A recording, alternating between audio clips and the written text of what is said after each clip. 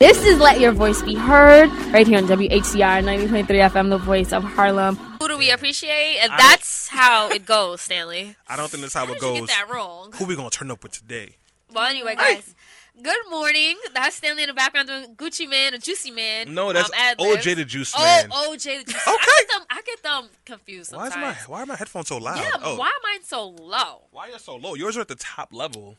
I can't hear anything. That's because you are going to hear things now. Okay, guys. So, Stanley makes no sense, but it is Sunday morning. Happy Sunday to everyone. This is Let Your Voice Be Heard. On 90.3 FM, WHCR, the voice of Harlem. Did I mention, Selena, that I sold our soul to Scatter Radio? Scatter Radio! I mean, well, we didn't sell our souls, but we now are broadcasting live on scatterradio.com, and we also are affiliate in their network. So that means that you can catch our shows on scatterradio.com.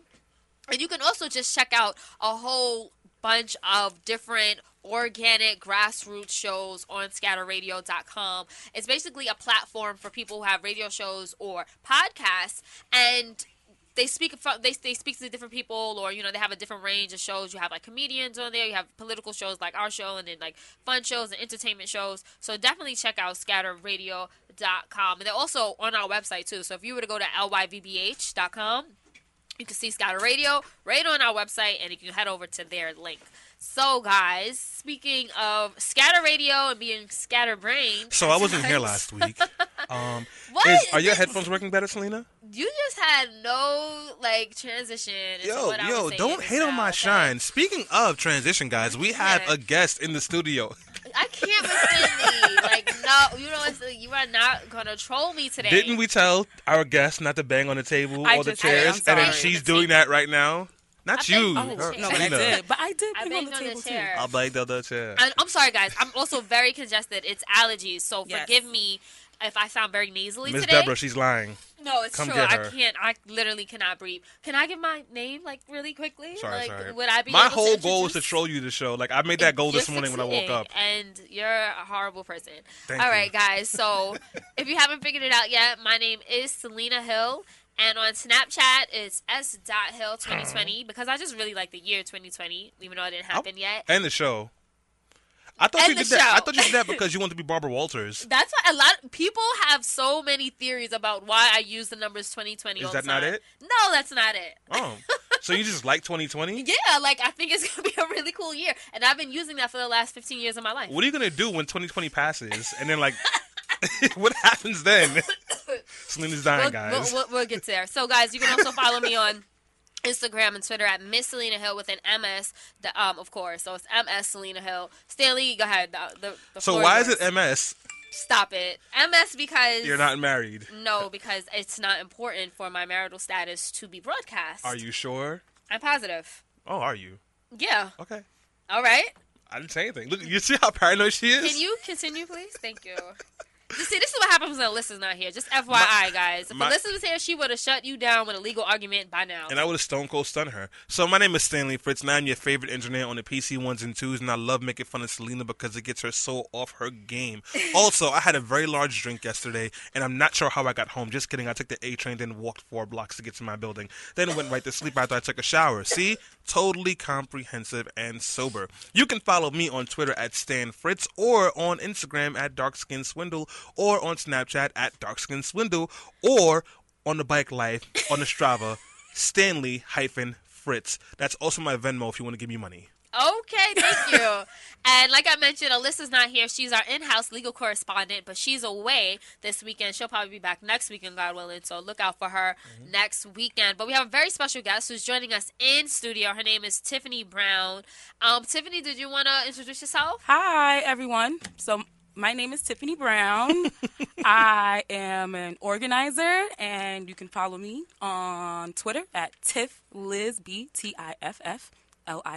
and it's the same for Instagram as well. And I'm happy to be here. We're happy to have you. Tiffany is also a member of the New York Justice League. Yes. She works at Night Purge, Yes. where Stanley used to work as an organizer. I'm an organizer, and I do higher education advocacy work as well. Definitely. Yes. And you're a millennial, which is pretty cool. Millennial, yes. My birthday's coming up. Gonna be 27, guys. Whoa. Happy birthday, bro. Happy early birthday. Yeah, it's in October, but still. I know. That's a while. You got a little bit. No, Yeah. enjoy 26 while you can. I know, right? I'm Basically. Selena is between 23 and 26 years old. Anyway. As well. I know. Oh, that's shady. It's going to stay like that, too. All right, guys. So we have a great show lined up. We're going to start off talking about Hurricane Katrina, 10 years later, the aftermath, the resiliency of the city, and what still needs to be done. I mean, I read a lot of articles online recently, and they just kept talking about all the progress in the city. But then when I watched a few mini documentaries on YouTube, it talked about what still needs to be done. So, like, there's this a gap, I think, in media coverage right now. Like, you're hearing a lot of the positive, but we're not necessarily hearing about the negative and the neglected. So we have a very special guest who will be calling in all the way from New Orleans, a.k.a. Nola, a.k.a. Nowlands. And I probably did a horrible accent just now. Atrocious. Stop it. Yes. But she'll be calling in a few more moments. And then later on the show, we'll be speaking with Jamia Wilson from WHAM, which is a huge organization and advocacy group for feminism and social activism. And we'll be talking about Black Lives Matter. This is definitely a conversation that you guys are going to want to join, because we're going to be asking the question, is it a moment or a movement? And we're basically just, throwing it out there because Black Lives Matter has been getting a lot of controversy. It has been in the middle of a lot of controversy, and it has been getting a lot of criticism lately for their strategy and their tactics. So we just want to examine it and look at it from a broader perspective and say, well, you know what, from 10 years from now, how is Black Lives Matter going to really affect or make history? Will it be another Occupy? Or will it be another Occupy Wall Street? Is that necessarily a bad thing? And is that necessarily a bad thing? No, I was just kind of like asking. I didn't mean to interrupt you, second, Selena. And then last but not least, Stanley will be doing the quickie because, again, Alyssa's not here, but he's going to be breaking down Donald Trump's immigration plan and how he wants to deport all undocumented workers. Well, not just deport per se, but yeah. So pretty much if his plan went through, just a real quick, damn, that's what the quickie is. This is about to do the whole segment now. Yeah, just very briefly, I switched it up. If his plan went through, I'd be an undocumented person and I would have to leave this country. Ooh, that was a great teaser. So he's going to give a full explanation of how Donald Trump is basically trying to snatch everyone's birthright away, except for, I guess, him and his family. But all right, guys, we're going to go on a quick break, and we're actually going to throw it back all the way to, what, 99? Nolans. 99. All right, guys. 2000. Oh, 2000. 99 and 2000. We'll be right back. This is Let Your Voice Be Heard.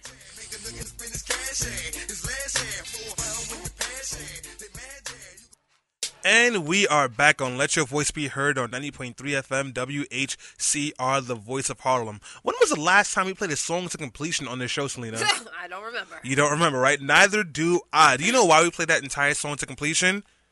No. Neither do I. But anyways, guys, we are back on Let Your Voice Be Heard on 90.3 FM WHCR, where we talk about news, politics, social issues, the Millie Rock. Oh, Millie Because Rock my on block any is block. Word. Oh, Selena I'm Millie is. Rock. I don't know if Selena's Millie rocking or having a seizure because I know she is congested, but who knows? No, guys. Stanley showed me the YouTube video earlier today, and we were just talking about it. You know how Stanley likes to get ratchet at times, but we are going to jump into a very serious conversation now. We'll be talking about Katrina 10.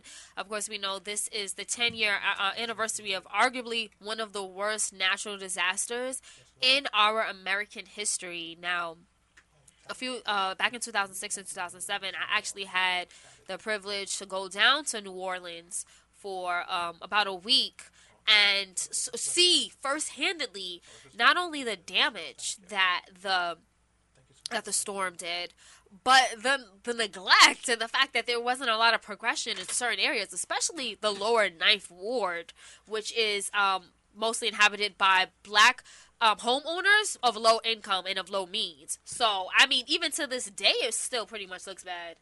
No, how can we say this? So If you ask any elected official who's in New Orleans, or actually any elected official in the nation, and you ask them about New Orleans, they will say that the place has just done a complete 180. There are more restaurants today in New Orleans than there were before Hurricane Katrina. Yep. And they just got that great lawsuit money from BP Oil, so they have at least $44 million to redevelop, even though BP Oil dumped a whole bunch of oil into the coast and pretty much decimated their seafood industry. But hey, who's counting that, right?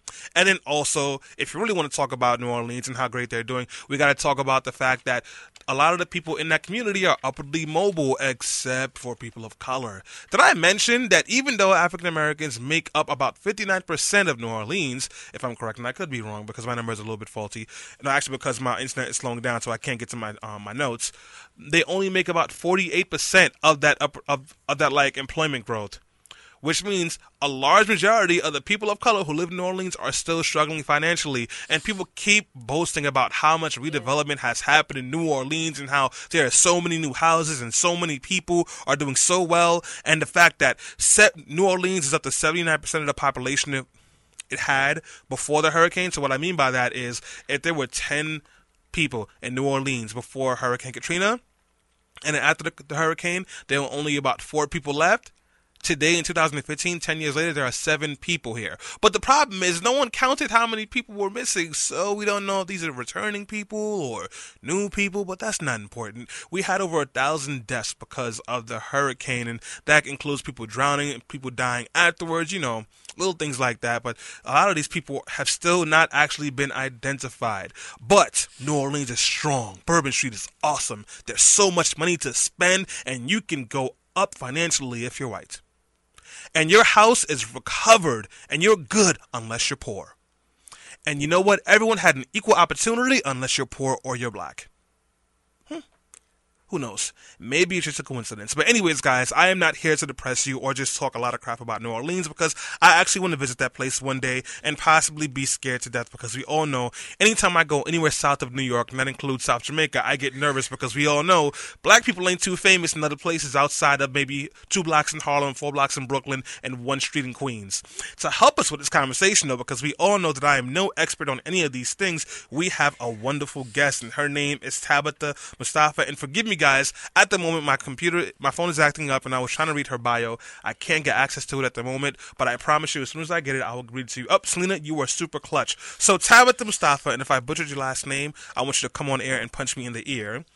She is a native New Orleanian, wow, and an active part of the city's social justice community, and we all know I love community organizers and social justice people. She has worked on grassroots organizing efforts on various issues, including criminal justice, immigrant rights, racial, and food justice. And trust me, one of the biggest issues in communities of color is food deserts. So what do we mean by that? We're talking about you have a freaking KFC, you have fried chicken, you have all sorts of this unhealthy food, but you can't find fruits. And if you do find fruits or vegetables, they're either in poor quality or super expensive.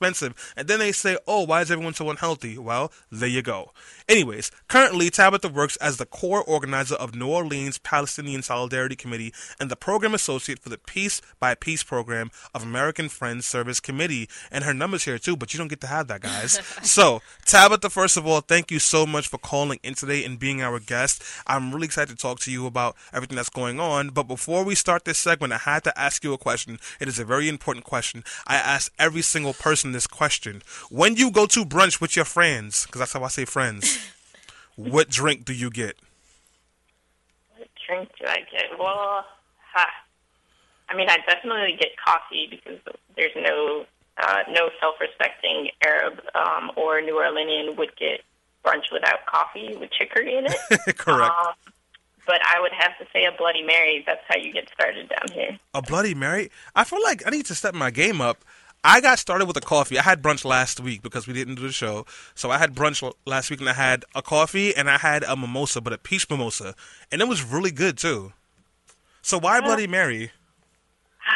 No offense, the peach mimosa is a little weak. I mean, yes. In New Orleans, we have our great Zing Zang, that's the Bloody Mary mix, some spicy beans, string beans that we put in it, pickled okra, a lime wedge, a lemon, an olive. Like, you basically have a whole meal. Yeah.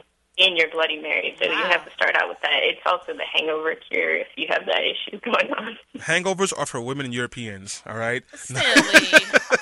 Not nice at all. She got my joke. I didn't, right? Slim, you can get hungover from looking at a Bud Light, You're all right? right about that. We're not talking about you. But guys, we're not here to talk about alcohol, even though I love that subject as well. Hennessy, pay me. We are here to talk about New Orleans and Hurricane Katrina. So we all know what happened in 2005 when Hurricane Katrina hit.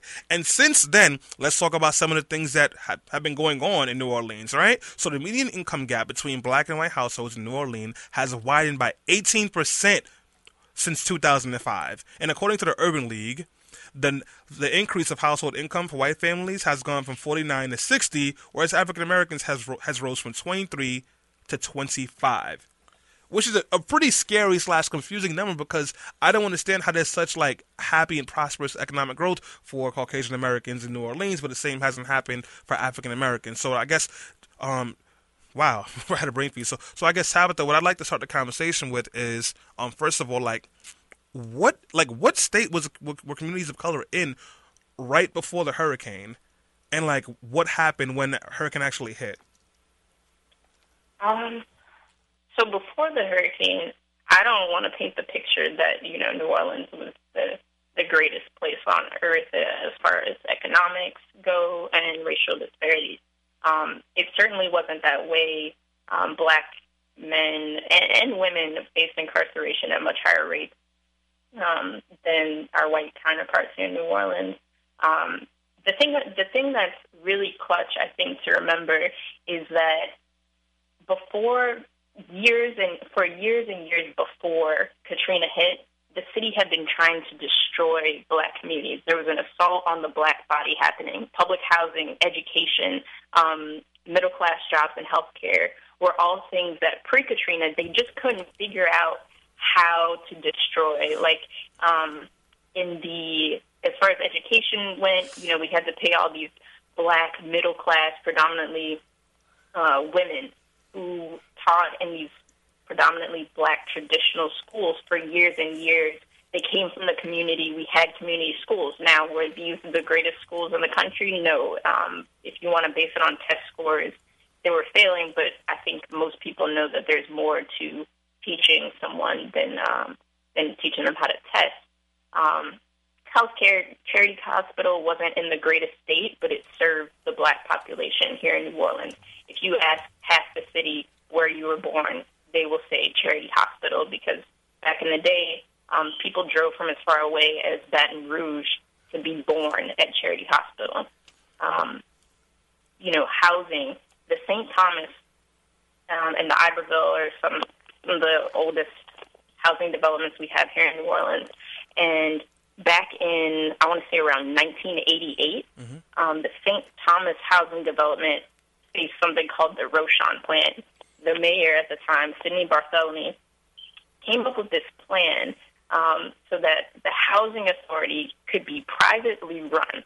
So HANO and HUD, so the Housing Authority of New Orleans, and HUD got together and they said, how can we get private interest into the housing community? So they wanted to change that into mixed income housing, but the St. Thomas Residents Council, so that's grassroots activism led by people like Barbara Johnson and McKnight, fought that Rochon Plan to have this housing be turned over into mixed income housing that would be predominantly or increasingly white. So that was an attack on housing that we faced pre-Katrina that, later on we can talk about what's happened post-Katrina, as well as environmental racism. As early as 1956, the Army Corps of Engineers had been trying to widen the Industrial Canal. And the Industrial Canal in New Orleans is where maritime traffic between the Mississippi River and gets to the Gulf of Mexico. So it's, major for ports. They wanted to make upgrades before Katrina. So this contributed to the loss of natural barriers like marshlands, weakening of our flood walls, increased vulnerability. These are all things that were happening pre-Katrina. So they were actively doing things that were setting up communities of color up for failure when Katrina actually hit before that happened, correct? Right. So now, when the hurricane actually hit, what are some of the things that we saw on the ground? And obviously, we talked about these things in millions of articles and on TV. But as someone who lives in these communities and talk to people, what are some things that you guys witnessed and experienced? On the ground, I think you have to talk about people who were here versus people who weren't allowed to come back. The city didn't really make any preparations to help people come back before.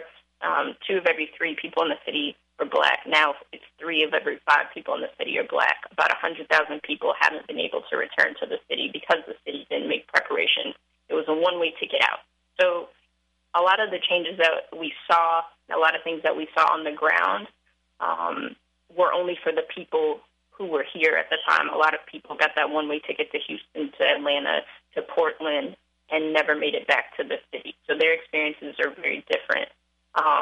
People here in the city, there was a clip on Democracy Now! A few years back.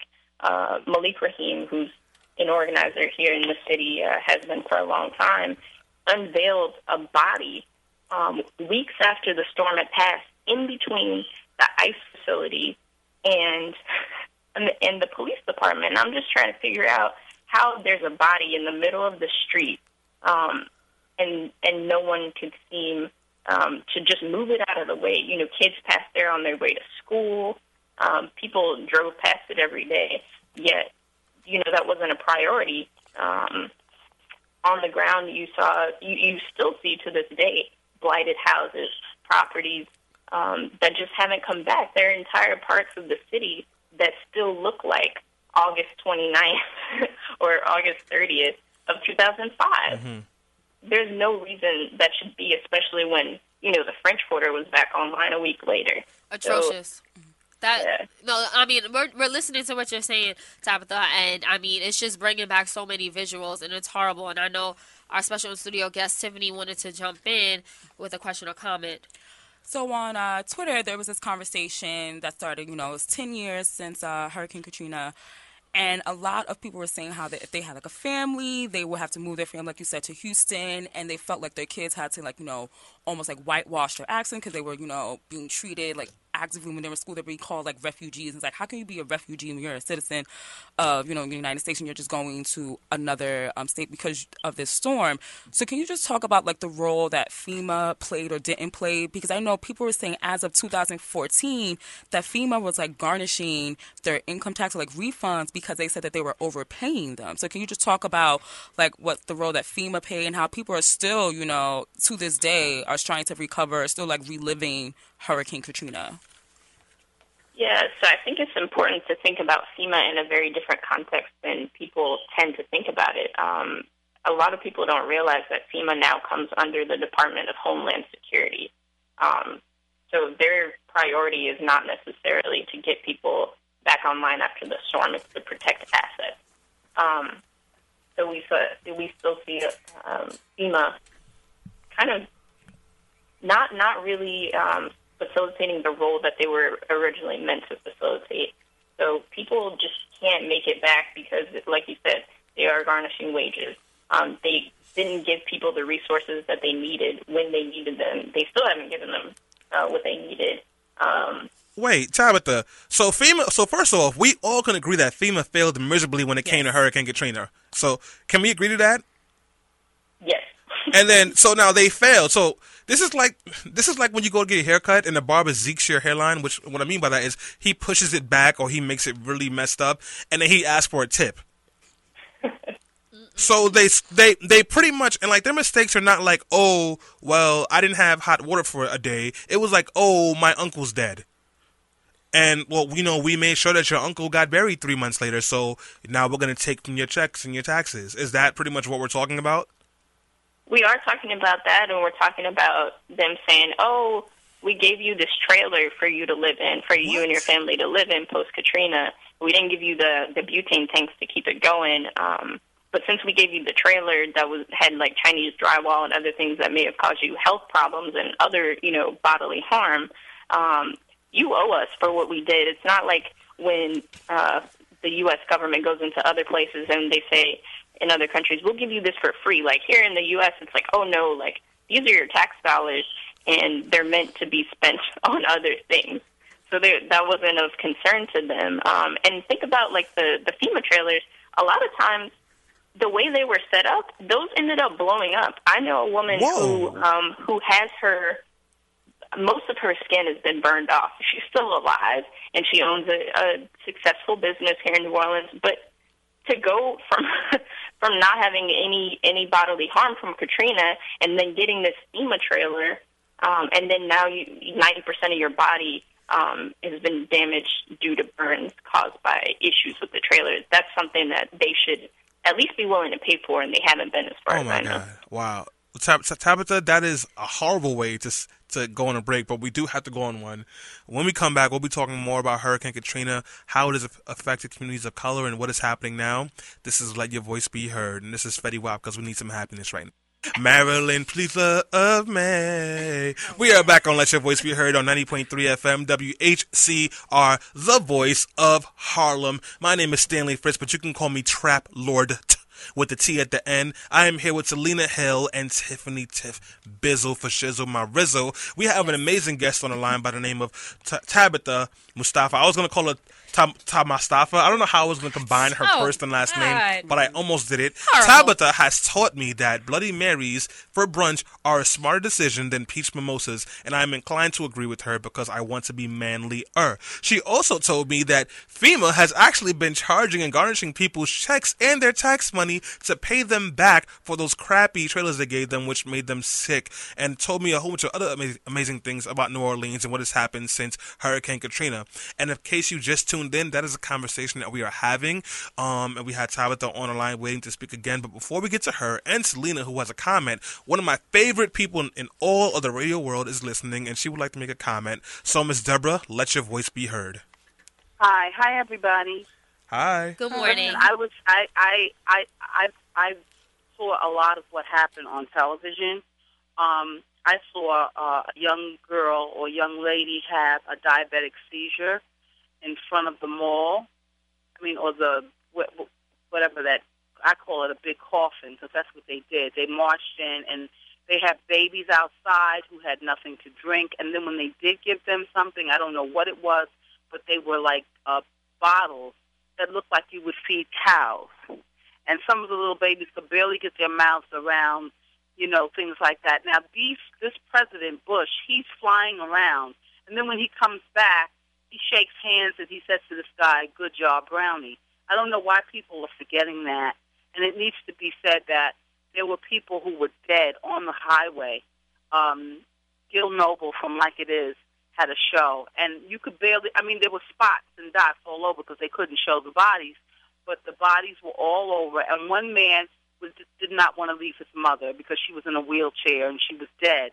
And he was told by an official that if he didn't want to be like his mother, he better hurry up and leave. So he had to leave his mother out in the hot sun. Wow. You know what I'm saying? Story after story after story. I would not be surprised if you found hundreds of bodies left over. Because I just, nobody ever says anything. I remember when they did the first party and everybody is drinking. And I think we really need to stop partying, having parties. And these bees. I don't know. It's just something about Louisiana that leaves me cold. I get you. But I'm sorry. I know that you all have a lot to talk about, so I will let you go. And I have to go, okay? Nothing to be sorry about, Ms. Deborah. Thank you so much for calling in this morning. If it's all right, then I want to give Tabitha some time to respond, since she's on the ground in New Orleans and is also a social justice activist. Not about the parties. You can text me about the parties. But go ahead, Tabitha. Yeah, what Ms. Deborah was saying, is true. There were a lot of bodies floating around, but they weren't just on highways. They were literally floating in the water. We bury people above ground a lot of the time, so as the water rose, a lot of those coffins also rose. So you had, whole cemeteries kind of just floating away, the ones that weren't, secure. The bodies are a very interesting topic, because you look at the bodies that floated in the water, just kind of a blatant disregard for those lives. But at the same time, you look at the black bodies that are still here, that are in, our prisons that are being affected by the policies that are in place, and that is almost as horrific as what happened during Katrina.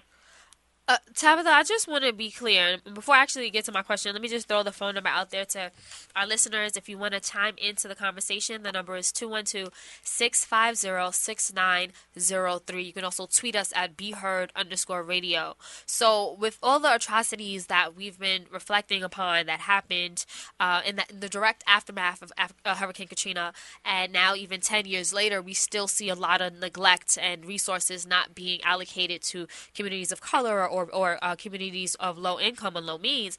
I just want to be clear, Tabitha, are we saying this is racism? It all comes back to the fact that these people, the people who aren't being treated, are poor and black. Is that what you think it boils down to? Pretty much. I mean, it's an attack on Black lives for sure.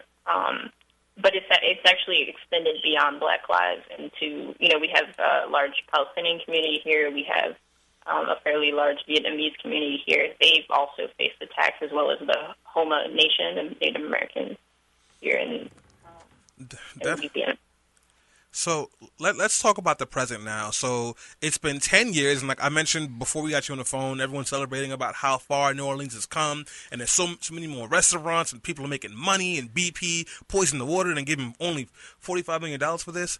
What do these communities look like in 2015? These black communities, these Palestinian communities, these LGBT communities. How much have they recovered from Hurricane Katrina, if any, if at all, I should say? To be clear, we haven't recovered.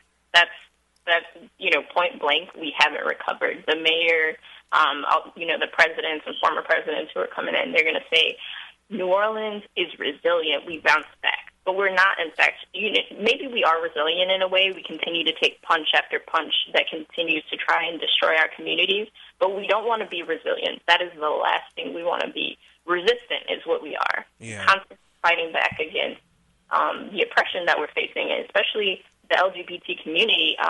Trans women of color are arrested at alarming rates in New Orleans. I mean, it's across the country, but here there's something to be said for the work that groups like Breakout have done for those communities, because it's just been terrible. And it's things that you see now, we have like an all charter school system. Mm-hmm. I think it might be the only place in the country that has that, because we fired almost all of our public school staff, following the storm.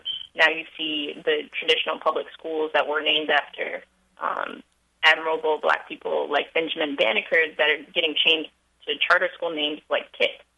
So we're, taking away place-based identities from people. You can't live in the same housing development that your family lived in for generations. You can't afford to buy a house in the neighborhood that you grew up in. It's hard to get a job. So let's talk about that, actually, about the employment and the housing. So we know a lot of homes were destroyed after the hurricane, and it's been 10 years. How many people in these communities do you think were able to come back or rebuild afterwards in these last 10 years? I would say more people were able to come back than to rebuild, but not nearly. Like I said, 100,000 people still haven't come home yet. Yeah.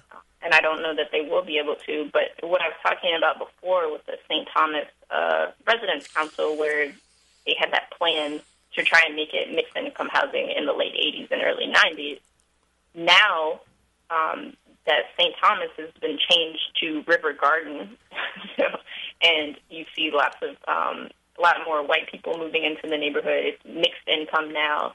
The Iberville, which is adjacent to the French Quarter, the young black people there were seen as an impediment to tourism and to the gentrification of the neighborhood they wanted to happen. The value of property that close to the French Quarter is astronomical. Mm. Now that's being turned into mixed income property. It's, constantly pushing black people out of the areas they've traditionally been in. The lower Ninth Ward, I think, is a perfect example. That was one of the areas that had a green dot put on it and said, this community isn't going to come back. They did come back, but you can see that it's being infiltrated by, no offense to New Yorkers, but there are a lot more New Yorkers in the Ninth Ward, the lower Ninth Ward, that had never been there, the bywater is increasing. It seems like a block every day. Wow. That may be a bit of an exaggeration, but just to see, if you take a photo and look at St. Claude Avenue pre-Katrina and look at it now, it's a different world. Wow. Tiffany, I have a question about some of the money that has been donated and is being donated. I know, Tabitha, I'm sorry. I know that Walmart just put out a press release saying that they will be donating $25 million to different activists and different activism and organizations on the ground there. And there's been a number of celebrities that have went down there and allocated funds. Where exactly is the funding going? Because if there's been, so much outpouring into New Orleans, are you saying it's just not being distributed evenly, or or is that just like up in the air where we don't know exactly where the funds end up? If that money's coming in, let me see it. Please give those people my phone number. Tell them to call me. Tell them to email me, because I just haven't seen that money, and I think that a lot of frontline communities and organizers haven't seen that money roll in, so that we can, distribute that to our communities as we see fit, and not how, the city of New Orleans that has helped to destroy so many communities sees fit. Yeah. Just haven't seen it. I don't know where it is. Wow. Hi, Tabitha. So can you just talk about what past or even present elected officials have been doing for, New Orleans and just the people that were really impacted by Hurricane Katrina? And can you also maybe talk about how they actively played a role? Because I know some people felt like Katrina wasn't the issue; it was the response that made it what it was. So can you just talk about that? Sure. I think we can start with the governor at the time, Kathleen Blanco. She was the one who had the Recovery School District take over most of New Orleans public schools. So I would fault her for the, charterization of the public school system here. I would probably fault George Bush the most. If you listen to video clips of him talking about the hurricane response, he kind of took the Milton Friedman approach and said, this is an opportunity. We're going to increase the refineries, which are destroying our wetlands, which are, making the effects of hurricanes worse on the city and on the area as a whole. He advocated for charter schools. He's advocated for most of the privatization that has happened in New Orleans since Katrina. I wouldn't take Mayor Nagin out of it, too. He was the mayor when they came up with the Green Dot Plan to just turn entire communities like New Orleans East, Broadmoor, the Lower Ninth Ward into green spaces. These are places where people lived. Like, there's no way that you should say these people don't deserve a right to return to their homes, and that's something they were preaching, a right to return that a lot of people haven't been afforded. He's just been convicted, so I don't see former Mayor Nagin doing too much from his prison cell. Mitch Landrieu, our current mayor, he's the one who has been preaching this resilience story and talking about how we've come back, but I don't think that it's been along the lines of who's come back. I think it's been along the lines of who has come, because a lot of people who have come post-Katrina are not coming back. They weren't here to begin with. They're taking what wasn't theirs, people's homes, people's livelihoods, the places where people grew up, and they're trying to change the culture of New Orleans, passing ordinances against playing music in Treme, where most of our famous jazz and brass players come from. These are all, I would say, the fault of local government and George Bush. Wow. Tabitha, thank you so much for that. So we do have to wrap this segment up. Could you please just let our listeners know how they can learn more about you and also what they can do to help out the New Orleans who actually are from New Orleans and need the help? Sure. I would suggest contacting Gulf South Rising. They have a network that can put you in touch with a lot of frontline organizations. If you're looking to get in touch with Piece by Piece, you can find us on Twitter. You can find us on Facebook, Instagram. You can also email me personally. That's tmustafa@afsc.org. If you're looking to get in touch with us, we would love to have any support that we can get for our youth. You can stop by if you're in New Orleans. Stop by our film premiere that's going to be on the anniversary of Katrina next Saturday. Yeah, so that's one way to help out. We love any donations for that film festival, that film premiere talking about disaster capitalism, the trauma industrial complex. Just reach out. People are willing to talk if you're just willing to listen. Wow. Thank you so much for that. Please send us that information so we can tweet it out to our followers. We have lots of rich followers. I'm kidding. We don't. And if we do, they don't talk to me because they like Selena instead. Psych. But Tabitha, great. Thank you so much. Selena, were you going to say something? I just want to say thank you to Tabitha because I had a conversation with her yesterday and she was great today. Awesome. Right. So Tabitha, enjoy the rest of your Sunday. Have a Bloody Mary for me, okay? All right. Thanks to you guys so much. Thanks. Thank you. Guys, I'm not going to sit here and preach to you for too long or for too much because I'm not sure how much preaching is going to actually change anything. But what I will tell you is that before there was a Mike Brown, before there was a Trayvon Martin, before there was a young, unarmed woman or man on the street who had been killed by a cop, there was government systems in place that had systematically worked their very hardest to hurt and to undermine communities of color. They've worked hard to undermine black women of color, Latin women of color, LGBT communities, and they've continued to do this kind of work. And what usually happens is no one pays attention to it, and then a disaster happened. That's what happened in New Orleans. You had all these systems in place looking to undermine low-income communities of color and also poor communities, because sometimes it's not just African Americans, it's Latin Americans, or LGBT people. It's also poor white people too. But these systems are in place to undermine them and keep them the same way. And then Hurricane Katrina happens. And when it happens, all of a sudden, there's this huge flow of disaster. And everyone goes, oh my God, there was a problem. We had to address the problem. And then people try to address the problem. And the same people who were working to undermine the system come in and put even stronger barriers on these people. That is what we're seeing in New Orleans. That is why, since the hurricane, New Orleans has become an all-charter public school system. Charters, pretty much privatized schools completely. That is why the median income for a family in New Orleans of African American descent, of African Americans, is $25,000 a year as compared to white Americans, which is around $60,000 a year.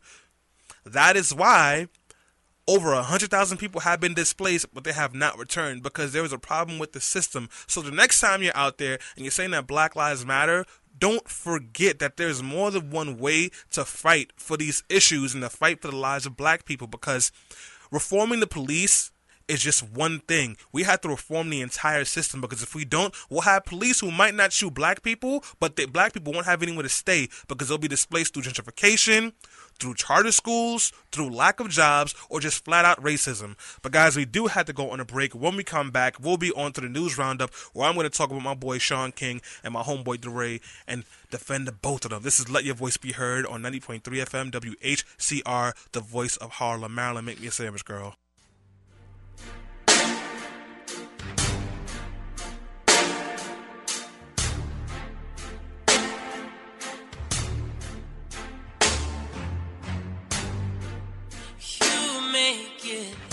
Like it's magic, oh yeah. 'Cause I see nobody but you. I'm never confused. This is Let Your Voice Be Heard, right here on WHCR 90.3 FM, the voice of Harlem. Brooklyn. Okay, we're in Harlem. Stop it. All right, you know what, Selena? I'm tired of you bullying me. This is Stop cyberbullying. We are back on Let Your Voice Be Heard on 90.3 FM, WHCR. Tiff Bizzle for Shizzle got the spikes on your dizzle shoulder. Yes. I like that crap. This is the news roundup. We're talking about news. Be excited. Be mad. Curse at your friend. Don't curse at us because we can't pay that FCC fine. Selena's can't. here Nope. with her hair in a Beyonce bun. I love it. Can you make your hair into a full bun? I don't think you can. Your bun game ain't strong enough, shorty. Hard body in the streets. I'm not talking about you. I'm talking about the haters. I'm going in right now. Oh, by the way, my name is Stanley Fritz. Selena Hill's here, and so is Tiff Bizzle for Shizzle. On the Twitter, she is Tiff Bizzle. On the Twitter, I am Stan Fritz. On the Twitter, she is not married, Selena Hill. Go ahead with the news. Can we turn the ratchet down just a little bit? Never that. Just like two knots down, please? Thank Gucci you. Man. Let's just turn it down a little bit. Hater. Thank you, Stanley, for that grand introduction to the news roundup. All right, guys, so let's just start off with one of the most pressing stories that really touched me and moved me, and that was... Nicki Minaj. Yes. Can I say why, though? What is so funny? You don't see how Team inappropriate that Nicki sounded, all the huh? way. It touched you. And moved. Okay, so I know. They touched here's the Nicki joke. too. So everyone knows that, well, maybe you don't know, but Nicki Minaj now has a wax figure in the Tucson Museum. Lady Toussaint. Lady Toussaint Museum. Oh, Madame Toussaint, whatever. Madame Tussauds Museum. We don't know.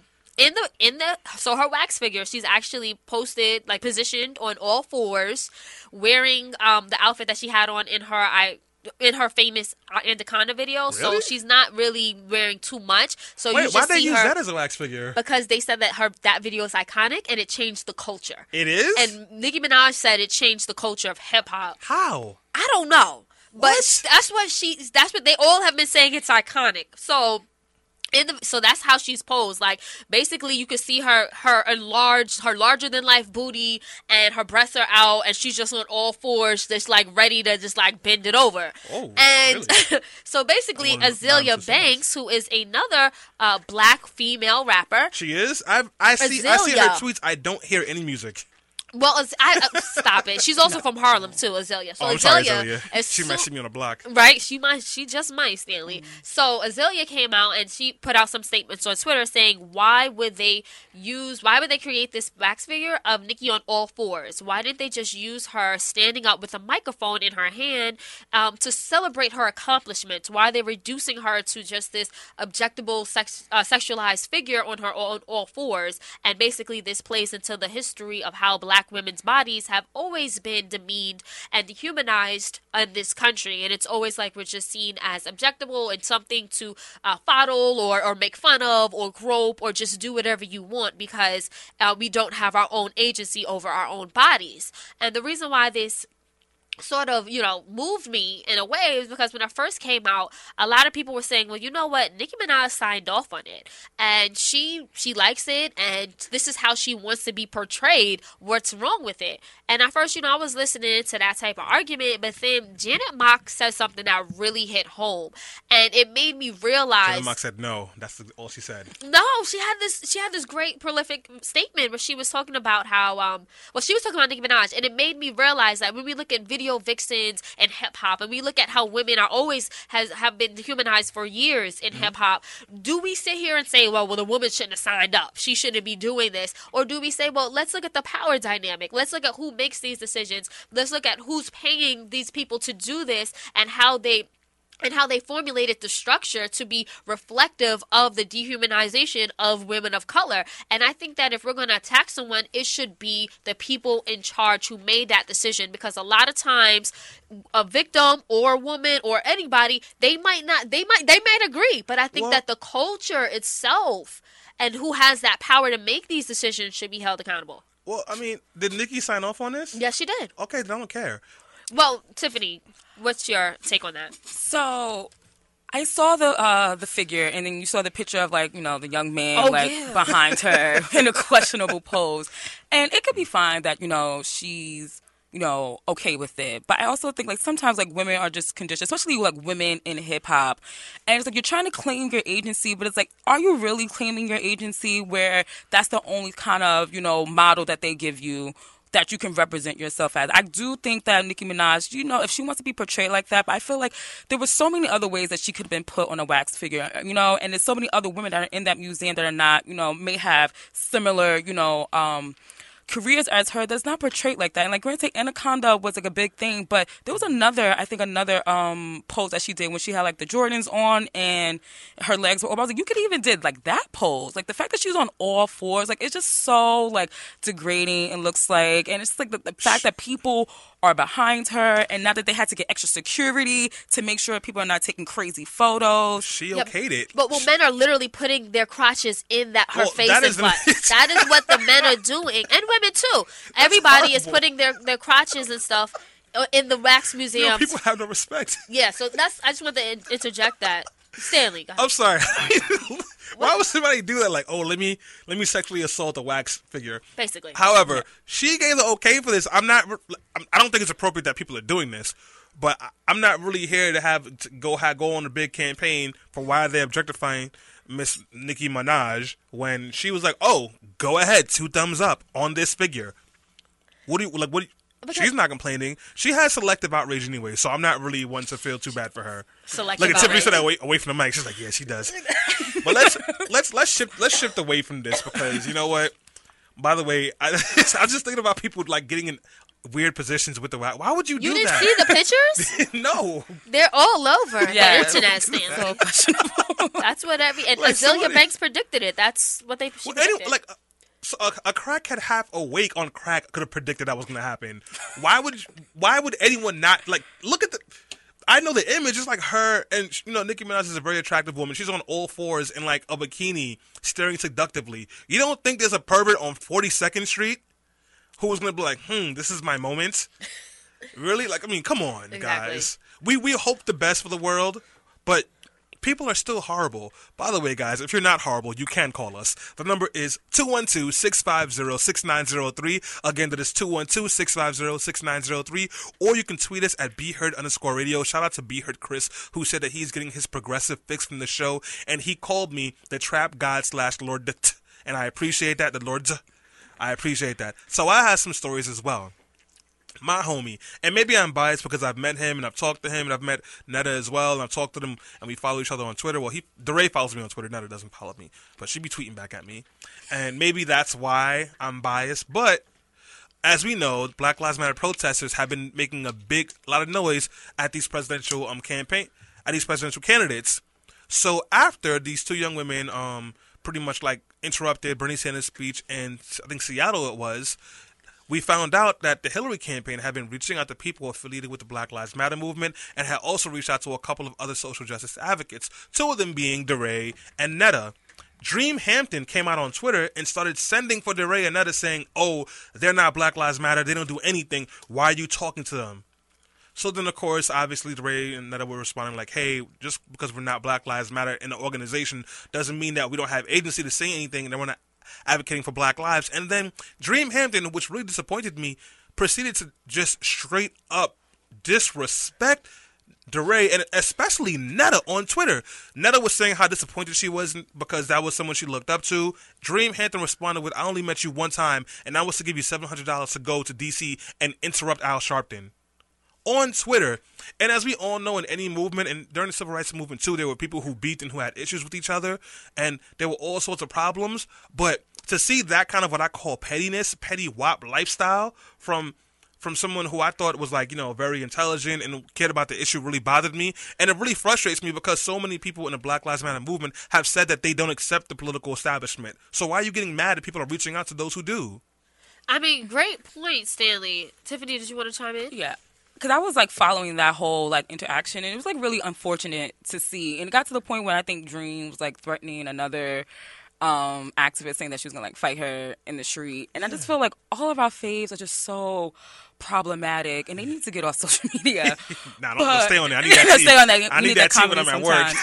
But it's just everyone's fighting, to have that spotlight. And it's there's so much work to be done because every 20 hours probably now they're killing us. Mm-hmm. So it doesn't matter who's in that position, long as we're moving towards Black liberation. And to go back and forth, and then there was even more saying that they even did reach out to Black Lives Matters activists, and it started sparking this conversation, moving past those three words, and start talking about the Black liberation movement. Mm-hmm. Because the truth of the matter is, DeRay and Netta, they have the shot, and I appreciate that, because if it wasn't for them on August 9th telling the truth, when Mike Brown was laying on the ground for 4.5 hours, we don't know nothing. Thank you. So let's not act like Black Lives Matter, whoever. It was because of Netta and DeRay and people from Ferguson that said, nah, this is not right. And let's get it, no. I'm sorry to cut you off. I'm really passionate about it. Let's get this straight. DeRay doesn't even live in Ferguson. He dropped everything where he was in Minnesota and came down to St. Louis. When I remember when Mike Brown was killed, because I was actually drunk at Riverside Park at Rough Buff last year. And I got the tweet and I got mad. I'm like, I can't even deal with this. Pass me a nutcracker. That was pretty much but then the next day and that entire time forward, the only reason I knew what was going on was because I started following DeRay. I started following Netta, and like that's how I was up to date on everything. When I went to DC for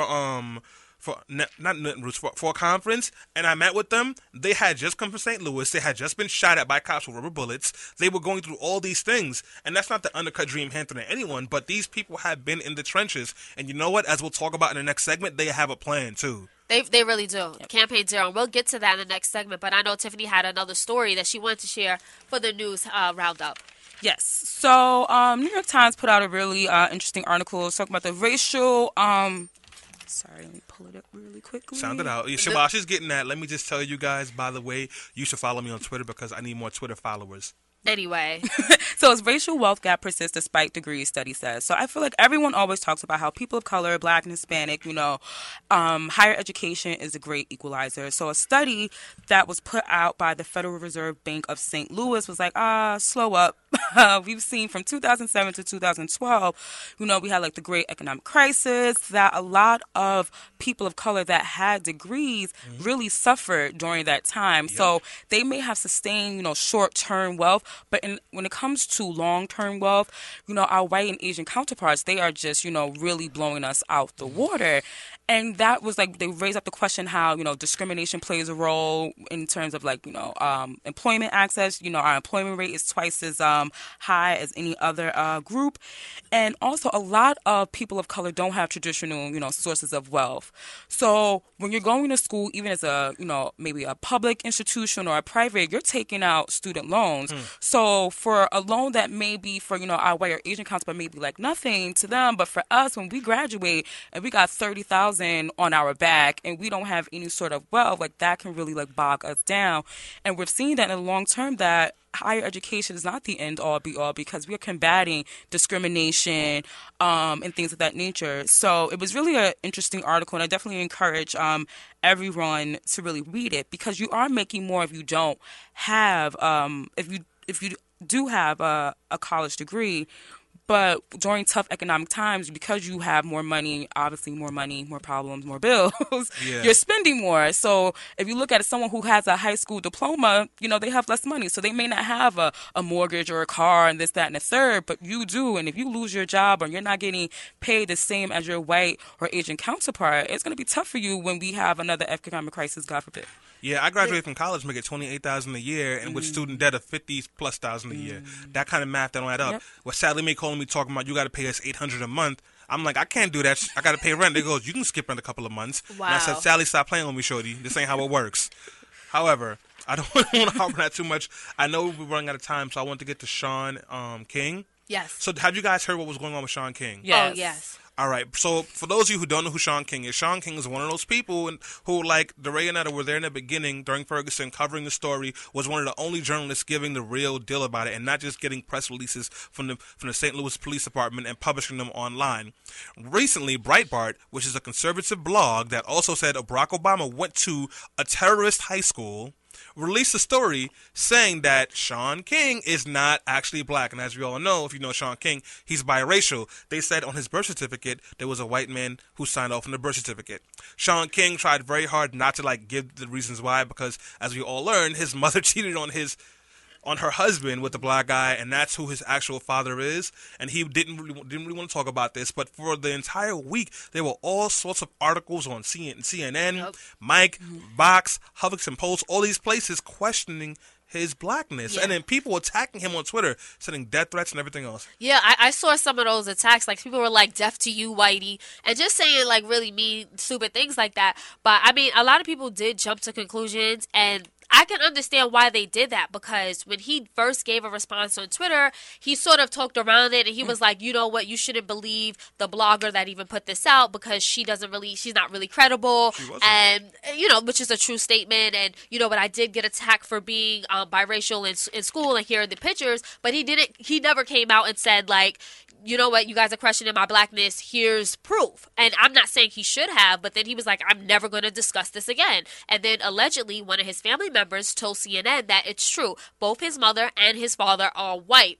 So it wasn't until, I guess, it wasn't until he finally said, no, my mother had an affair with a black man, that it finally put the rumors to rest. But, I mean, what was your initial reaction, Tiffany? My initial reaction was I just thought it was comical that these, conservative, borderline propaganda sites were, to have the authority over blackness. The same people that were probably saying that Rachel Dolezal is okay for her to be black. Yeah. Like, I'm pretty sure they were leading that charge as well. And I do think, it gets to the point where when you are on social media that some things should be private. You got to keep close to the chest. And I think when you see the attacks on Sean King from all of his work, since, I really came to know him from Mike Brown, and then, he did a fundraiser with Feminista Jones for the Tamir Rice family. And I think this is what happens when you see that this Black Lives Matter movement or Black Liberation Movement, however you want to refer to it, is not going anywhere, and they start to attack the leaders. And I just thought it was like, it was a joke. It's unfortunate that he had to come out and share this story, but it goes to show that people are scared because we're not going away. We're going to keep talking about this because at the end of the day, every day we're dying. And I think that was the ultimate goal, to try to discredit him. Right. But it's discredit him in a way that I feel like it didn't even make sense because he was doing good work. And I feel like, why would he lie about his blackness? And like he said, his mom... Why would Rich Dolezal lie Yeah, that's what I'm saying. Rachel did, and she was doing great work too. Yeah, So- but Rachel Dolezal was also a little bit different because she was also like, reporting false crimes. Yeah. But you know what, though? It really did make me look at the Rachel Dolezal situation a bit differently. Because when I first heard about it, I was just laughing and joking about it. And then I learned more about it, and I was really upset. And then now, like, this happened to Sean King with someone who I think is credible and, like, who I respect. So I gave him the benefit of the doubt. And if he had turned out to be white, I'd have been disappointed. But I don't know if I had been upset. I'd have been as upset as I was with why Rachel is that? Dolezal. And yeah, exactly. That's the thing that I had to question. Like, why is that? And so Rachel Dolezal, what upset me the most about her was that, like, she was actively being problematic. So she was filing false hate crimes. She tried to sue Howard University for racism and then claim she was black. And then, like, she just doing... Then, like, trying to question other people's blackness when she wasn't even black herself, which is extremely problematic. So even though she was doing good work, she had a lot of other problematic things next to her that were just so wrong that I could not just give her a pass. Right. Whereas Sean King has, from what I understand and what I've seen, has done nothing but good work, has supported the movement, has not tried to put himself out there as some kind of savior, but been like, here's what's going on, here's what you need to know, here's how you can get involved. But I had to say to myself, if it's not okay for people to throw death threats at Sean King and to tell him that he's crazy or, not, or delegitimize him, why is it okay to do that to Rachel Dolezal? I mean, that is a great question, Stanley, and I do understand we have to wrap up the news roundup and move on. But that is some food for thought, and I think that we can all continue to think about that during the week. But for now, we're going to go on a quick break. When we come back, we're going to talk more and actually all about the Black Lives Matter movement. We'll be questioning, is this a moment or is this a movement? Stay tuned.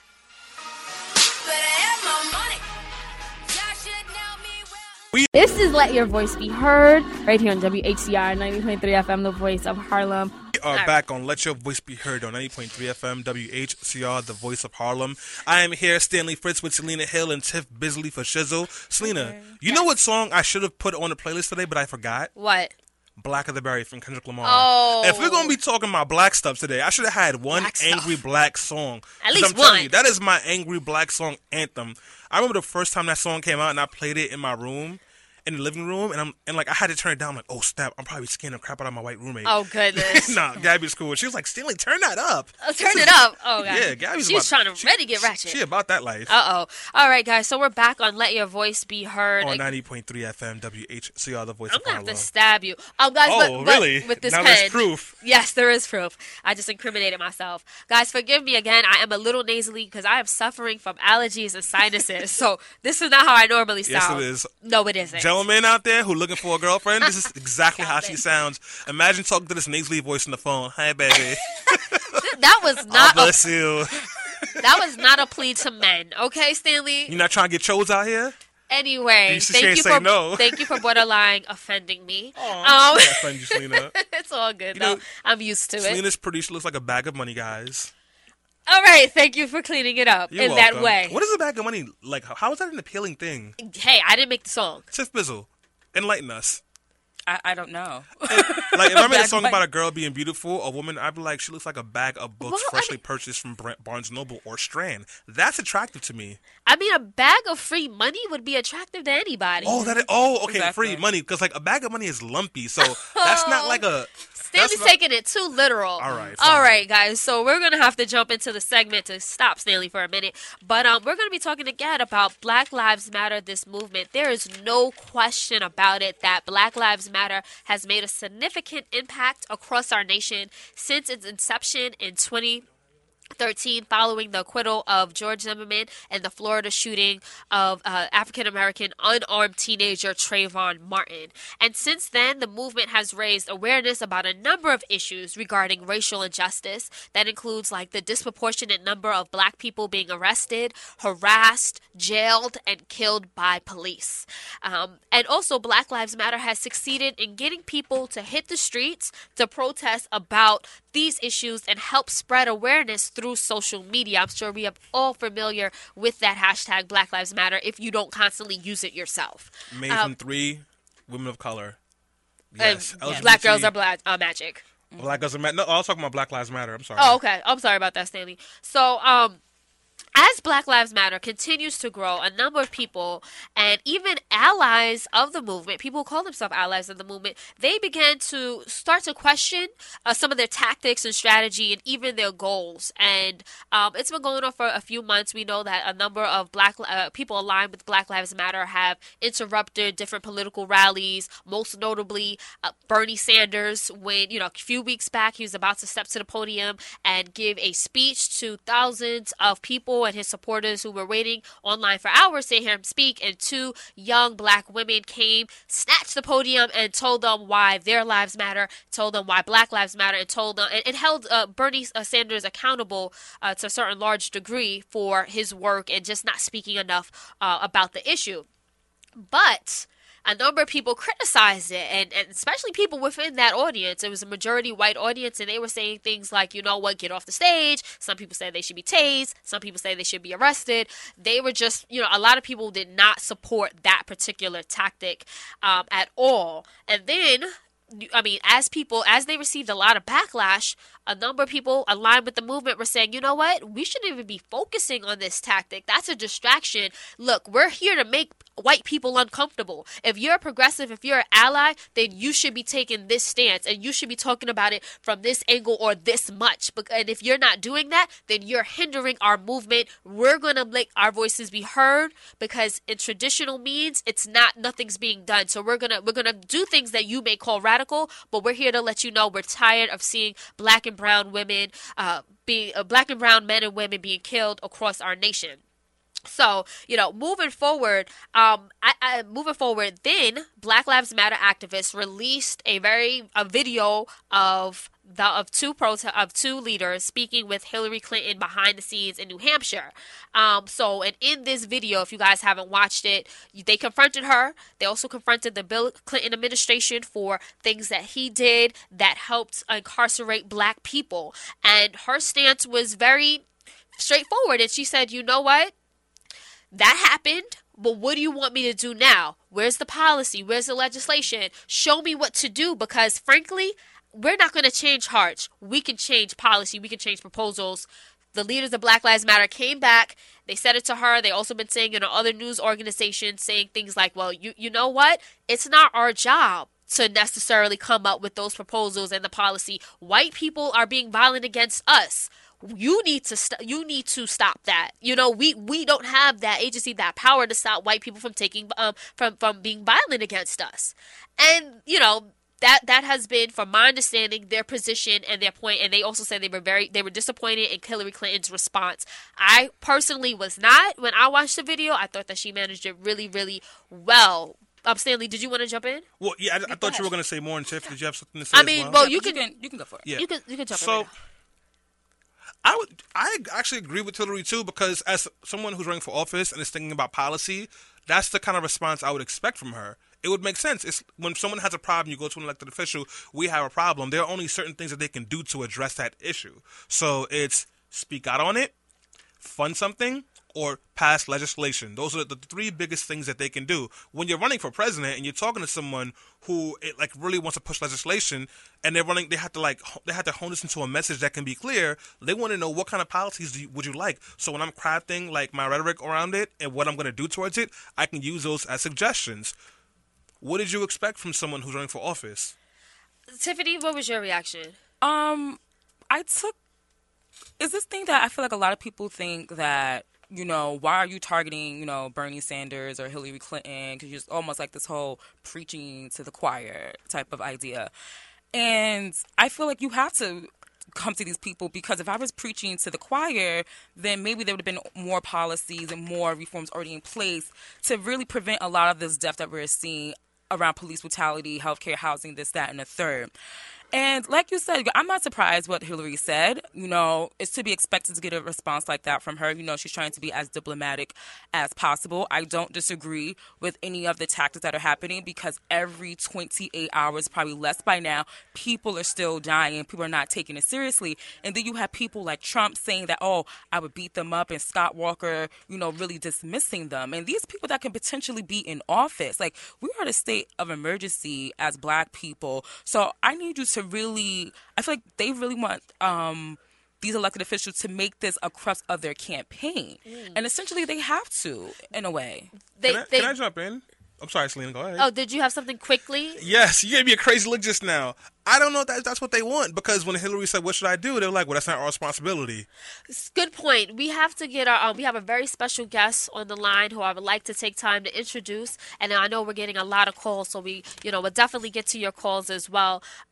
First, let me introduce Jamia Wilson. She is a social justice activist. She is also the executive director of Women, Action, and the Media, better known as WAM, with an exclamation point. And she has been just leading the movement when it comes to feminist issues, and herself as a Black feminist, she speaks about race issues, gender issues, and how they all seem to interconnect. So do we have Jamia on the line right now, Stanley? All right, Jamia. So we started the conversation about Black Lives Matter. I wanted to get your take on sort of the criticism of their method of disruption. Well, thank you so much for having me. I'm really excited that we're talking about this important topic. And I think that there's been so much focus on the criticism on the method of disruption and not at the heart of the matter, which is state violence and violence against Black people and police brutality focused on Black lives. And I think that it's easy for us to look back at things that we would have done differently. I think we all kind of have had those moments in our lives when something has happened and we've wished that we could have done something differently, and people said, maybe you should have done it this way or done it that way. But in the moment when people are taking action in any human endeavor, we have to go and do things and then learn from them afterward. And so I think that the focus on things that individuals might have done differently or strategies that might not have been the tactics that we might have deployed personally is less important than the actual result that the people who did do these actions were able to get, which was that all of the major candidates on the progressive side started to shift their messaging around the issue of state violence, mass incarceration, and Black Lives Matter very quickly after these actions happened. Jamia, I'm sorry not to cut you off, but that is a very interesting perspective. You're saying that it doesn't matter what it takes to get to the goal as long as you hit the goal. And of course, Black Lives Matter has said our goal is to spread advocacy and to insert this national crisis into the presidential campaign and into the election. And you're saying, hey, if that's what happened, then, that's what it took. Absolutely. And I think that, when we look back, a lot of what happened in the past informs my work as an activist now. I really believe in listening to our elders and looking back at history and looking at things that happened and what we can do moving forward. And we had to have people working on all sides to get where we are now. And, you know, there's activists, there are revolutionaries, there are storytellers, there are media people. We have to have a whole ecosystem of people deploying different strategies and tactics to make this happen. And so I think that for me, the tactics are less the focus of my critique and more the result and the solutions that are being brought forth now are what I'm standing behind. And I also think that we are living in a society where Black women's voices are not valued. And, you know, these have been the people who have been kind of at the front of this conversation and have led these actions that have been critiqued so much. And I think that it's important to look at the people who are being critiqued and what does it mean in a larger sense around the fact that Black women's voices evoke this sort of reaction from people. What does it mean when there's righteous anger and indignation coming from Black women's bodies, and then there's so much focus on critique? Right. Guys, if you're just tuning in, we have Jamia Wilson on the line. She is the Executive Director of Women Action and the Media, and we are talking about Black Lives Matter, particularly the tactics that are getting so much criticism right now. The phone lines are now opened, so if you do want to call in, you should call in now. The number is 212-650-6903. What you're saying, Jamia, is, you know, it's really, really interesting, and I understand your perspective, but then you have the other half of people who were saying, and you know, I know some of them, people who are on who affiliate themselves as or call themselves progressives are very liberal, and they say it sort of alienates me when I see these Black women inciting or telling these white progressives there to see Bernie Sanders that they're racist, or, you know, Bernie Sanders just taking such a hard turn and like almost alluding that Bernie Sanders is not on their side or on our side. And I hear the progressives saying that I was once an ally, and now I can't really understand or respect these tactics. So my question is, and you know, everybody can answer this question. But the question is are these particular tactics driving a division in the progressive movement? Can I go first? Okay, you can go first, Stanley. Thank you so much. Anyone who all of a sudden is not an ally anymore because a protester or an activist hurt their feelings or made them feel uncomfortable was never an ally to begin with. You know how many times someone from the feminist movement has sent from my soul because I said something problematic, or they deemed something I said or did problematic, whether I knew so or not? When you come in as a supporter, as a person of privilege, you must understand that you will be very aware of your otherness, and sometimes they will not come out in a way that you like it. But if you're going to support, that is how you support, by taking the lumps and still being there. That's one. And two, I want to respond to the original comment from the guest. Bernie Sanders, I thought, had started to respond after the first Netsroots interruption. So I didn't really understand the thought process behind the second one. Was that really necessary? Jamia? You know, I think that, and I 100% agree with what we were just hearing too as well about the fact that if you really are down for this movement, then the focus is on the issues and the focus is on liberation and the ultimate goal of equality. And I think that's where I am too. And again, you know, I share that same sort of feeling around what happened with the second action. You know, it would not have been my personal next step tactic, but I also don't believe that it's my job to judge the people who felt like it was important for them to speak out and to center the issues of their community when they feel that their issues are being marginalized.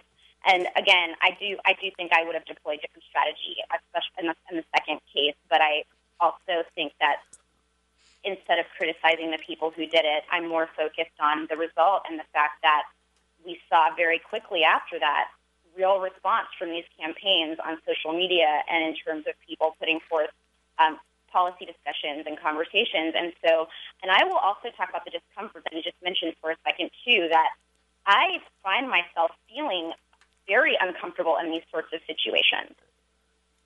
But I still don't think that means that they shouldn't happen anyway, and that the discomfort is going to be necessary for us to grow. Well, often conversations about race, conversations about sexism are very difficult for us to have, these frank, real conversations. But we've got to move past the discomfort to get stuff done. Tiffany, really quickly before we go to break. Just to piggyback off of Stanley, I definitely think if you're an ally, you have to make sure that you are not censoring yourself. And like Jamia just said, sometimes when you have these conversations, she is uncomfortable. But you also have to think about, Black people are uncomfortable every single day when they live in these communities that are severely over-policed. So I think when it comes to, like, allyship, if you're going to take it away as soon as we do something that you deem inappropriate, then, like Stanley said, you were never an ally. And I feel like a lot of these allies has to stop censoring themselves. When we come back, thank you, Tiffany. When we come back, we have Christine on the line and some other people that want to let their voices be heard. Stay tuned. This is my jam now.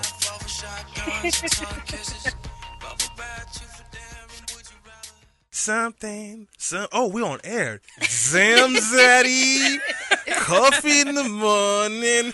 We are back on Let Your Voice Be Heard. Ooh, this is R&B Stanley. Hold It's on. like Quiet Storm.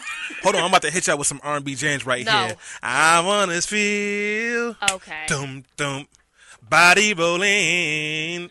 Dum dum. Oh. I wanna show you, baby. I'm gonna get you that I need you. Let me get to the chorus. And who can love you like me? Nobody. Who can treat you like me? Nobody. Who can interrupt Selena's segment? Stanley Fritz, baby. And Selena's gonna talk. Go ahead, girl. Thank you for, again, No. a grand introduction. Stanley, I don't know who you're supposed to be today. Trap Lord. Okay. Singing Trap Lord. Stanley Fritz on the PC ones and twos. Guys, we are back on Let Your Voice Be Heard. All jokes aside, we're having a great discussion with Jamia Wilson. She is the Executive Director of Women, Action, and the Media, aka WHAM. And we're talking about Black Lives Matter. She is a strategist and a movement builder herself. And we're talking about how the Black Lives Matter activists have been building their movement. And we're going to ask the question, later on in the segment, are they building it to have a lasting impact, or will this just be for a moment? Which is sort of similar to what happened with Occupy Wall Street. Debatable. So we'll talk about that later. I understand we do have a caller on the line. We have Christine who would like to let her voice be heard. The floor is yours. Hi, good afternoon, everybody. I was listening to the discussion and the critiques of the activists who interrupted Bernie Sanders' speech. And I thought it was beautiful because of the simple fact that it reminded me of the sit-ins back in the 50s when we had the original civil rights movement. And all the people who were critiquing what these young women did, those are the same things that were said during the sit-ins when people were hosed and dogs were let loose on them. So if people are saying the same things about this act, you're doing the right thing, because that was the exact same knee-jerk reaction everybody had the last time. And we see that there was a lot of good that came from it. Now, when we talk about our the politics of the presidency, even though there's a lot of people who are against it and there's a lot of progressives that are on board, and some people are now, it sounds a little bit like they're changing their stance, that's also a good thing, because even though this is a movement, it's also a battle. And right now the battle lines are being drawn, and everybody is getting into their positions. So when it comes time to vote, as Black people, we have to keep in mind what's being said right now. If you seem to like somebody's politics, but they're sitting there saying that those women should have been tased, understand that they think that if you speak your mind at an inopportune moment, it's okay to tase you. That's not going along with what you believe. So if that's important to you, when November comes, remember the reaction to all the different protests. Remember all of those things when it comes to the person you're planning on voting for, because they're letting you know. Nobody's going to 100% flat out say, you know what, I think it's okay to kill unarmed Black people. But their reactions will tell you if they have a problem with killing unarmed Black people. And if that's something that matters to you, use your voting power in November to let them know they either come on board or you have no place having a say in what affects me. So get down or lay down. Thank you so much for calling in, Christine. We definitely appreciate your feedback, guys. If you're listening and you want to chime in, the number is 212-650-6903. Or tweet us at BeHeard. _ Radio. So Christine made a really good points, and I wanted to push back a little bit because I think that what if this might not be a good example, but what if, let's say, you were at like a concert or you paid tickets to see Beyonce or something like that, and they were like, well, you know what, or these people like who have a lot of acclaim and a lot of fame in the Black community, they should also be using their platform to speak out against these issues. And let's just say you wanted to push them to do the same thing. I understand they're not running for president and they don't have to address this, but like, are we saying when we say that the black protesters just were, they were expressing themselves at an inopportune time, was it just like inopportune, or is that like downplaying, the fact that this was a political campaign, this was a political rally, and we haven't necessarily seen them take as action like this against people like Hillary Clinton, probably because they couldn't. Because Hillary Clinton, I would presume, has a whole army of forces around her as security guards that would never let someone get to that platform. So are they just taking advantage of the fact that Bernie Sanders, he's more accessible? Got the squad. Well, yes and no. Bernie knows he's going to be interrupted. Get some better security. You saw Hillary shot that down and met with them. I mean, what do you like? What do y'all want? I mean, I didn't necessarily agree strategy-wise with the Seattle action. Actually, I didn't agree strategy-wise with the Seattle action because I thought he had already begun responding, and I thought at that point it was time to give him a chance to show because, like, 2 days before the interruption came, he just rolled out a policy, his policy for, criminal justice reform and in regards to the Black Lives Matter movement, and he released a video talking directly to, like, people of color of the Black community saying why he wanted to be their president, and there had been traction. But, I mean, Bernie knows what's going down. Every presidential candidate knows you will be interrupted. President Obama is interrupted by people all the time talking about whales need winter coats or some other nonsense. So why wouldn't you expect that to happen? I want to get Jamia's response on that, and then we have another caller on the line who we'll go to. I actually think that if someone wants to be commander-in-chief of our country, they need to be ready for this sort of thing to happen. Being disrupted at a rally or at a progressive protest is nothing when you're thinking about negotiating nuclear deals. So I think that in that same case, I agree that this is something that if we purport to be in favor of free speech and democracy, that this should be celebrated, and that, when people come in and they protest, that I'm a believer that we should, take note and listen if we agree with the principles of that protest. And I also think that it's really important to think about the fact that in Bernie Sanders' case, in the recent video that came out, I think it was a Meet the Press video recently, where he said that he was not going to apologize about his response to Black Lives Matter and shutting people down. And one of the takes that I read that I thought was really interesting, which was from someone who had actually been a part of the action at Netroots, who said, not only did he say he didn't apologize, right after he was rolling these policies out and asserting his civil rights record to kind of re-ingratiate himself to the community, but also it undermines the new Black woman who's been hired as the face of the campaign, who had apologized on behalf of the campaign. And so him coming out after she apologized and then saying, oh, actually, people on my staff apologize and jump the gun, but I'm actually not apologizing. I don't think that was a good look. Right. Now, I remember that interview where he did just clarify and say that I didn't authorize that apology at all.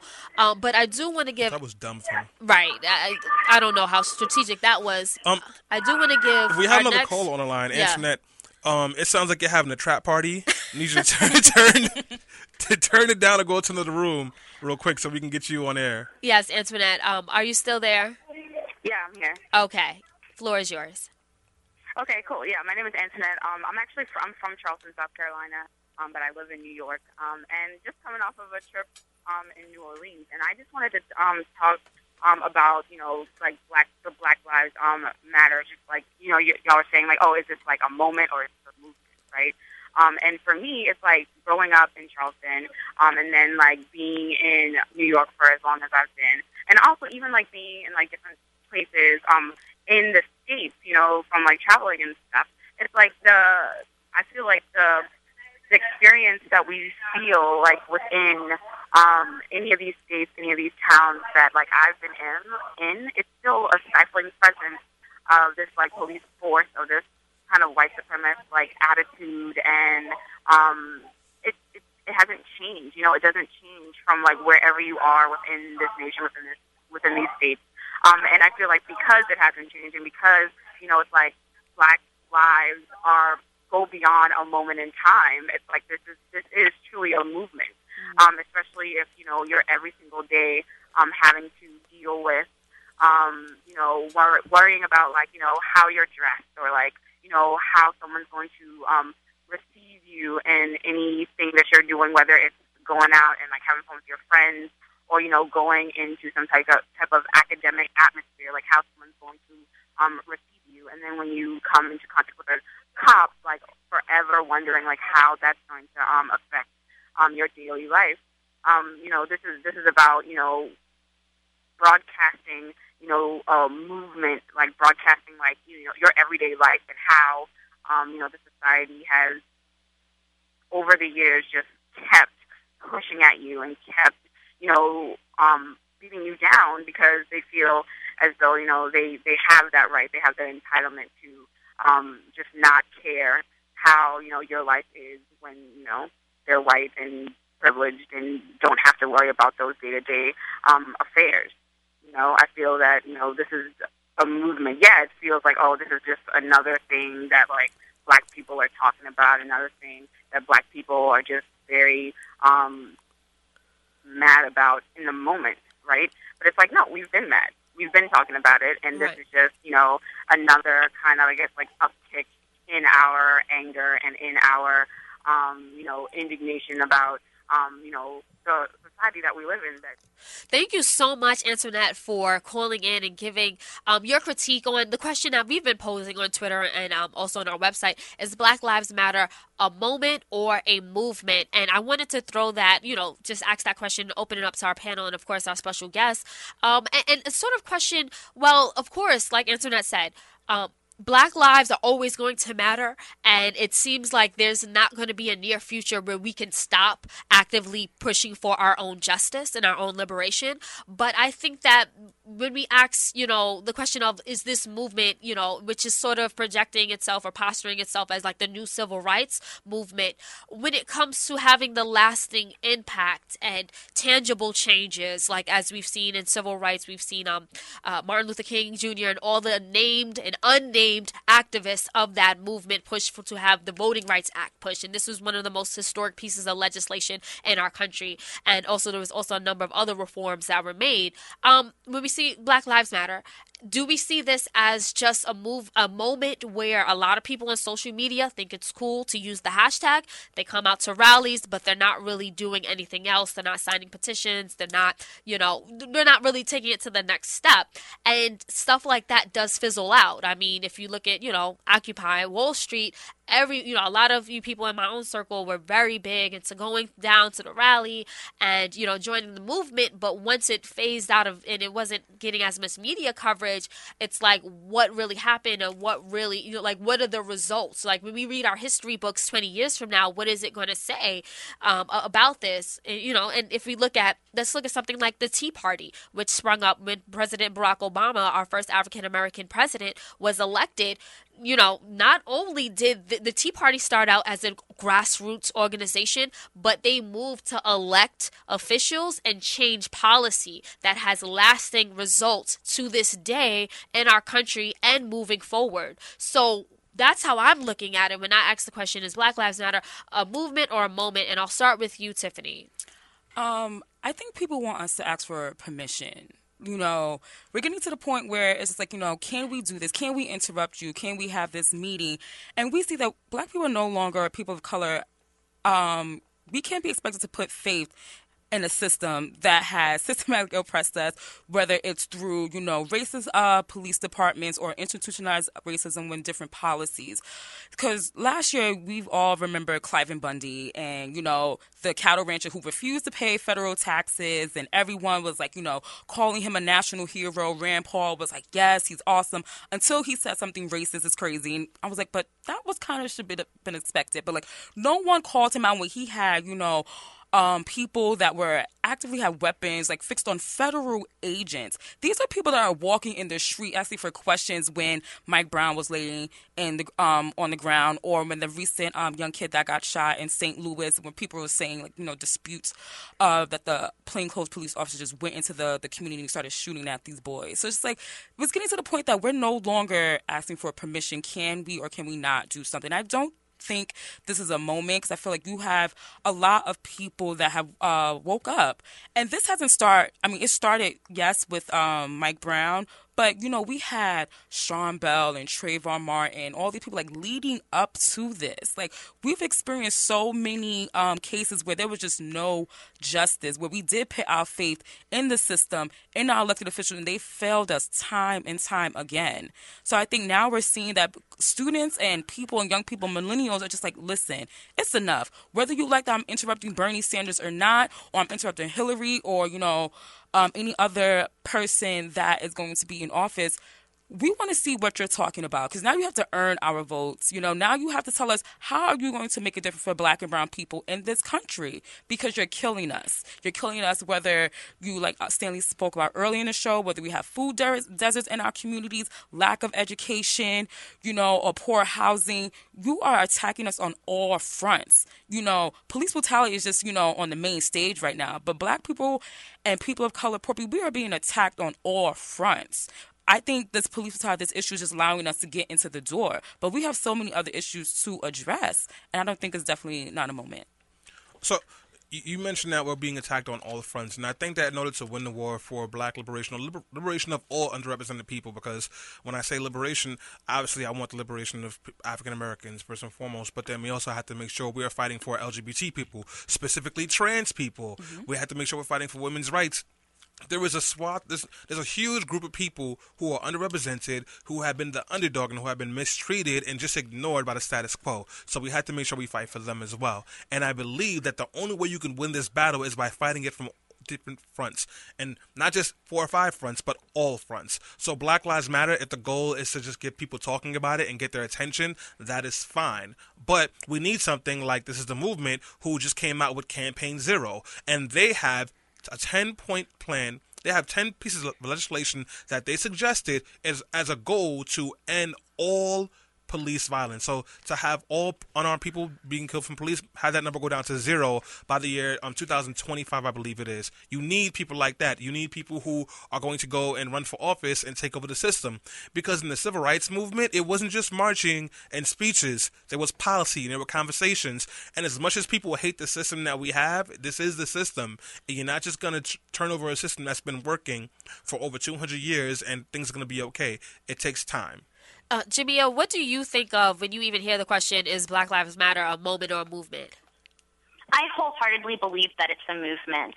I think that this is the fact that we're seeing such attention being paid to it, the fact that this transference of power of voice and the leveraging of grassroots that has been done in such a decentralized movement, and the fact that there have been actual campaign policy statements as well as responses that have emerged as a result of this organizing is very powerful and shows that it's a movement. And I also think that I agree that it's taken a long time for us to get here and for the system of oppression to be built, and it's going to take time to dismantle it, and it will take a movement to dismantle it. And then finally, I think it's really important to think about the fact that the cultural tipping point where it makes things that are taken for granted by many people who aren't experiencing oppression seem normalized or commonplace needs to change. And so this movement is a movement because it's not just about politics and legislation. It's about important shifts in culture and society that also need to be made beyond politics. So we have a lot of work to do because it needs to be fought on all fronts. Right. Thank you so much, Jamia, for that comment and also joining us and calling in to our show today. Can you please let our listeners know how they can follow you and also get in touch with your organization, WHAM? Thank you so much for having me. I've loved being in this conversation with you. To follow me on Twitter at Jamia, Jamiaw, and also follow Women Action in the Media at Women Act Media. Looking forward to movement building with you. Thank you. Thank you so much, guys. And I just want to close out by saying really quickly that, just to reiterate some points, that it is important for us to understand that Black Lives Matter as a movement is shifting the way that we talk about trans people of color, the way we talk and see Black and brown people being shot and killed, whether they're usually when they're unarmed. It is shifting, just the notion and the language and the rhetoric, and it also has shifted the way media covers all of these things, and that's very important and crucial. But I think that when it comes to the policy and the changes, I think that is just as important, or if not more important, because the thing is, what I've noticed, especially like throughout generations and when it comes to activism, it's almost like on trend. Things shift. There was not that long ago when the big thing for progressives to be talking about was immigration or feminism or, you know what I'm saying, or LGBT issues and trans issues. And I think that, it sort of fluctuates, like the popularity of it, even though you always have those on-the-ground activists who dedicate their lives to fighting for this one root cause. When it comes to the masses, our attention does shift very quickly. And I'm not confident that Black Lives Matter, the hashtag, the movement, will be as prevalent in our lives in a few years from now. But I will say that if we get these policies and proposals passed, then that would be the best way to leave a lasting impression. And even if, the Black Lives Matter activists themselves don't go out and get this stuff pushed, I think that they have ignited and sparked other people, like the activists behind Campaign Zero and the reform movements behind police accountability. I think that we can always thank Black Lives Matter for putting these issues to the forefront and then helping and then acting as a catalyst to get it done as other people aligned with the movement are doing. So with that said, we're going to go on a quick break and then we're going to come back to the quickie right here and let your voice be heard.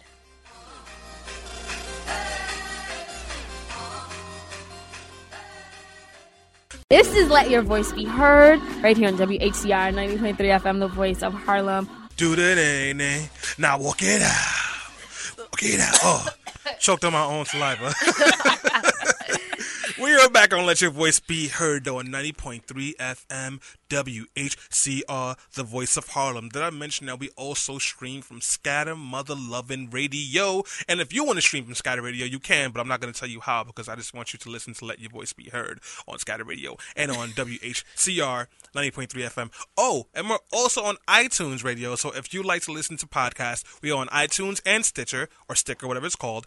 It is LYVBH Radio. You can subscribe to us right now, and you will get every single episode we have ever made. We have over 200 episodes on both of those streaming devices, so yes, get down with that swirl. We're here to talk about Donald Trump. So recently at at a Donald Trump rally in Alabama, where people were screaming out white power, that is true. They were really screaming out white power? Yeah. Donald Trump, my favorite candidate since Rick Santorum, announced his immigration plan. So I'm here to tell you all about it. It's not that complicated. His goal is to deport every single undocumented immigrant in the U.S., probably just the Spanish ones. So let's say about 11 million people. And the way he wants to do this is through four ways. One, he wants to increase the funding for Border Patrol and give them more flexibility when going after people who, quote unquote, jump the border, so to speak. Two, he wants to amend the 14th Amendment so that we no longer have birthright citizenship. What does that mean? That means if you were born in this country but your parents were not, you are not automatically a citizen. So my father was not born here, neither was my mother. I would be an immigrant under this law. Three, he wants to build a wall, at the border, but he doesn't want to pay for it. He wants Mexico to pay for it because Mexico's going to be like, yeah, we should pay for that. And four, the final one, and I'm doing so amazing on quickies. One thing I'm good at, guys, is finishing fast. Never forget that. Oh, four, God. That's what she said. Anyways, four, He wants to get authorization from Congress to confiscate any money that illegal immigrants send back to their families in Mexico. Because according to him, illegal immigrants send back over $22 million to Mexico for money they made in America. And he wants to put a stop to that. That is Donald Trump's immigration plan. Yes, it is. He will build a wall with the door on there. No, he won't. There will be no door. And he wants to make it harder for people who are actually legal immigrants to find work or to make money in America. Oh, and I forgot, he also wants to take away any kind of benefits you can get as an undocumented person in America. So say if Selena is an immigrant, but Tiffany, you're her daughter, and she gets public assistance for you, he wants to cut that off. That's Donald Trump's plan. If you like it and you also like white power, you should vote for him. Guys, other than that, we are pretty much done here. That was what he wanted to do. That is what we wanted to talk about. And now I want to end the show with some more Kanye West because I think it's very important that we understand that power is a thing. Oh, are you going to play Power by Kanye? Yeah, that's what we were just playing. That is excellent. All right, guys. So thanks so much for tuning in. Special thanks to Tiffany for coming in studio with us. Thanks for having me. No, you are a pleasure. And I want to thank all of our listeners, our callers, and our special guests who called in from around the country. We appreciate you guys. And guess what? We'll be back here on WHCR next Sunday. Same time, same place. Word.